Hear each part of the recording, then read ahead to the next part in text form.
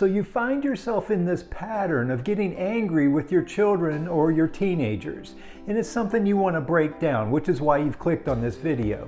Well, first of all, just give yourself some grace. We've all been there before. Sometimes things just hit you the wrong way and you start to lose it, right? Well, today I'm going to talk about 3 different phases. I have some strategy in 3 different phases. First phase is, how can you go back and repair some damage caused by the last time that you got angry? Then the next phase is going to be, what do you do in the moment when you start to feel it coming on? If there's some strategies there to help you get through that moment and maybe not get into that angry place. And then finally, preventative strategies. How can we prevent that from even coming up in the first place? So those are the 3 things we'll talk about today. So let's get started.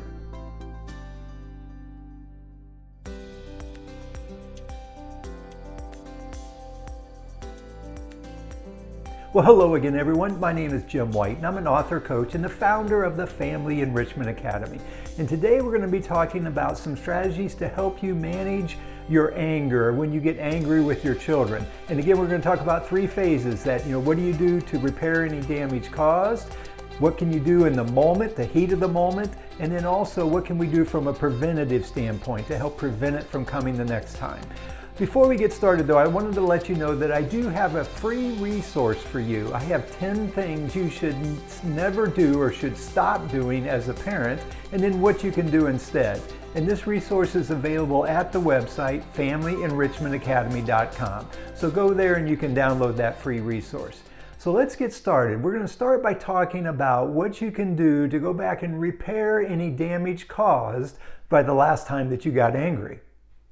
So you've had this situation pop up and you got angry with your children and you yelled at them. And now you feel bad, and so you want to know, is there something you can do to help repair any damage caused? And the answer is absolutely yes. There certainly is. And it really starts with you taking on a little remorse and apologizing to your child. You can go to them and simply say, you know what, I'm really sorry I yelled at you. It's not an appropriate way for me to act. Simple process, right? You just acknowledge it. And you get a chance to be vulnerable too. And being vulnerable can be a great way to build connection with your child. And this is, so you get kind of double duty out of this. You get a chance to repair that damage, but you're also building connection for the future. And you do that by being vulnerable, by just acknowledging that this is something you feel like you need to work on. So you say to the child, I've caught myself in this pattern of getting angry and yelling, and it's really something I feel like I need to get better at, and that's something I'm committed to do going forward. So can you see how you're setting that example? And that's the other really awesome thing that you're doing here, is you're setting the example. It's like a growth mindset. You're saying to the child, I'm willing to grow and learn and develop and be better, and that I can be better tomorrow than I was today. And just having that conversation sets an example. You're modeling that behavior for your child, which then allows you, when maybe they get angry from time to time, you guys can work on it together. I mean, how awesome would that be? But it all starts with you going back and acknowledging that there's an opportunity for growth there, in which you're here watching this video, so you must recognize that, and just apologizing, saying, you know what, it really wasn't the right thing to do. There's a better way to handle that situation. So do those things and you'll be able to repair that damage and set the stage for growth for both you and your child. So now we've gotten past that initial stage of repairing maybe damage from the last time you got upset. And we're going to move to the next phase, which is if you start to feel that anger come on again the next time, what do you do? Well, the first step here, it's an awareness exercise. And so what you need to do is really be mindful and aware when you start to feel that energy build up and an event happening that triggers you to start to get angry. And the key thing is to create a pause. Once you start to feel that, be very intentional about creating a pause. And then what you do from there is you need to remove or get away from, divert yourself away from whatever is triggering that for the moment.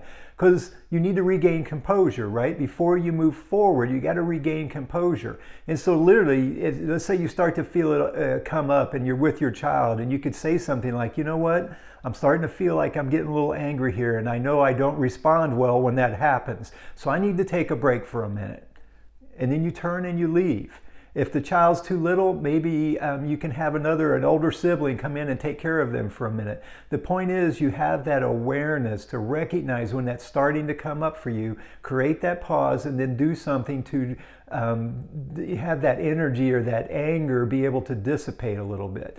When you go away, sometimes there is a physical energy to it, so do something physical. Take a walk, go outside and do some calisthenics or work out a little bit. You can do something like that. Also, another interesting technique sometimes is just to write, get a piece of paper out, journal, and sort of make note of what's going on, what you're feeling, what you're experiencing, and more importantly, what triggered it. That's going to help us in that next phase when we start talking about preventing it from happening before. So a great exercise would be to journal a little bit, catch yourself, step away, get a piece of paper, and just document what was happening and what you were experiencing. That allows you to release that negative, angry energy, but at the same time, it creates a little record that we can use in this next phase of trying to prevent this from happening again. So you start to feel it come up. You have to be aware. It's an awareness exercise. Create that pause, find a way to divert yourself or redirect into something else to allow yourself to regain composure. Next, we're going to talk about preventative strategies, what you can do to prevent this anger from coming up in the first place. So now we're going to talk about what you can do to prevent becoming angry, to break that pattern. That's the goal. And I want to start with a perspective shift for you. And this shift is around the idea of what's causing you to get angry. And a lot of times when I ask a parent, for example, what's causing you to get angry, they say, well, my child did this. And so they point to the circumstance or the issue as creating the anger. And what I want you to think about for a minute is it's not the circumstance that creates the anger, it's your interpretation of that circumstance.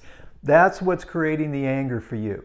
And in many cases, your interpretation is that what's happening is wrong, or it's not right, or it shouldn't be happening this way. And it's kind of contradictory and it's going against something that you believe is right. And so part of what we're going to do is we're going to identify what those triggers are. So that's step one here in this preventative mode, is to identify what is it that's triggering it, what is it that you feel like is not right or not the way it should be. And then we need to shift that interpretation. That's what we want to do so that it doesn't create that anger for you. Now, if I remember in the last stage, we talked about creating a little journal, writing down what happened. Go back and look at that and see if you can identify maybe, a lot of times there's only 3 or 4 different things that may be the source or the trigger that creates a lot of anger for you. So let's just say that it's your child doesn't pick up after themselves and they leave a mess everywhere they go and their room's a mess. It's in that realm is what's creating the anger for you. So your interpretation is that that's not right. They should do a better job of that. And so what we need to do is step back for a minute and ask yourself, how else can I look at this situation? What else could be going on here? Where is there an opportunity for me to help my child grow and develop and for me to grow and develop? Can you see how I'm shifting that perspective around that circumstance?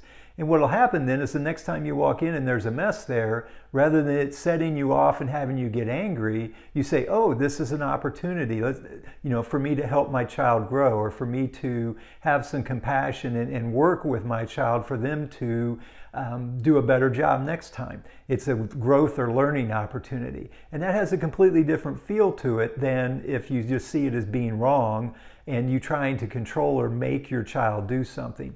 So it's a matter of perspective. That's what we're after here. We want to shift the way we look at those particular triggers and come up with and what I would throw out for you is this idea that the current interpretation that you have is disempowering. It's disempowering to you and it's disempowering to your child. And so if it's disempowering, we need to let that go. And we need to look for an interpretation that's more empowering, one that helps us to move forward. And so again, I would suggest that you ask those questions. How else can I look at this? How could this be a good thing? How could we learn and grow from this particular situation? Those are the kind of questions that are going to help you come up with a different interpretation. You're going to reframe that particular event. And now when it happens, it's going to feel different and you won't have that anger come up.